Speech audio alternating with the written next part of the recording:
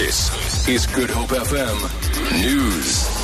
A group of supporters has gathered outside the Bellville Magistrate's court ahead of the appearance of the so-called poo throwers. Sentencing procedures of 9 members of the Seskona People's Rights Movement are expected to begin this morning. The 9 accused were convicted earlier this year for contravening the Civil Aviation Act.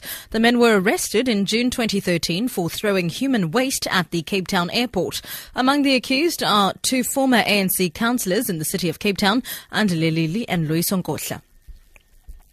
The South African Post Office says some of the workers who have not yet received their July salaries will be paid today.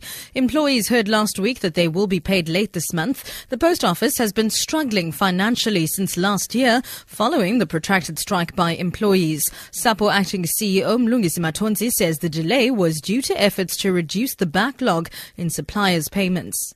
Nobody really should be without a salary by midday today. The approach was that we wanted to prioritize the bargaining unit employees, of which the bulk were paid on Saturday as per the norm. And secondly, we're also trying to do some serious work on reducing the backlog that we had with some of our suppliers, which we still have, in fact, with some of our suppliers. Today is World Hepatitis Day, and the South African National Blood Service is calling on all citizens, especially those who intend on donating blood, to ensure that they get tested. They say this is critical in ensuring the safety of the country's blood supply. There are various types of hepatitis viruses which cause infection and inflammation of the liver and can lead to severe disease and even death.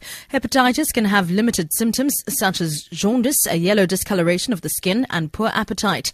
SANBS says the theme for this year's World Hepatitis Day is prevention.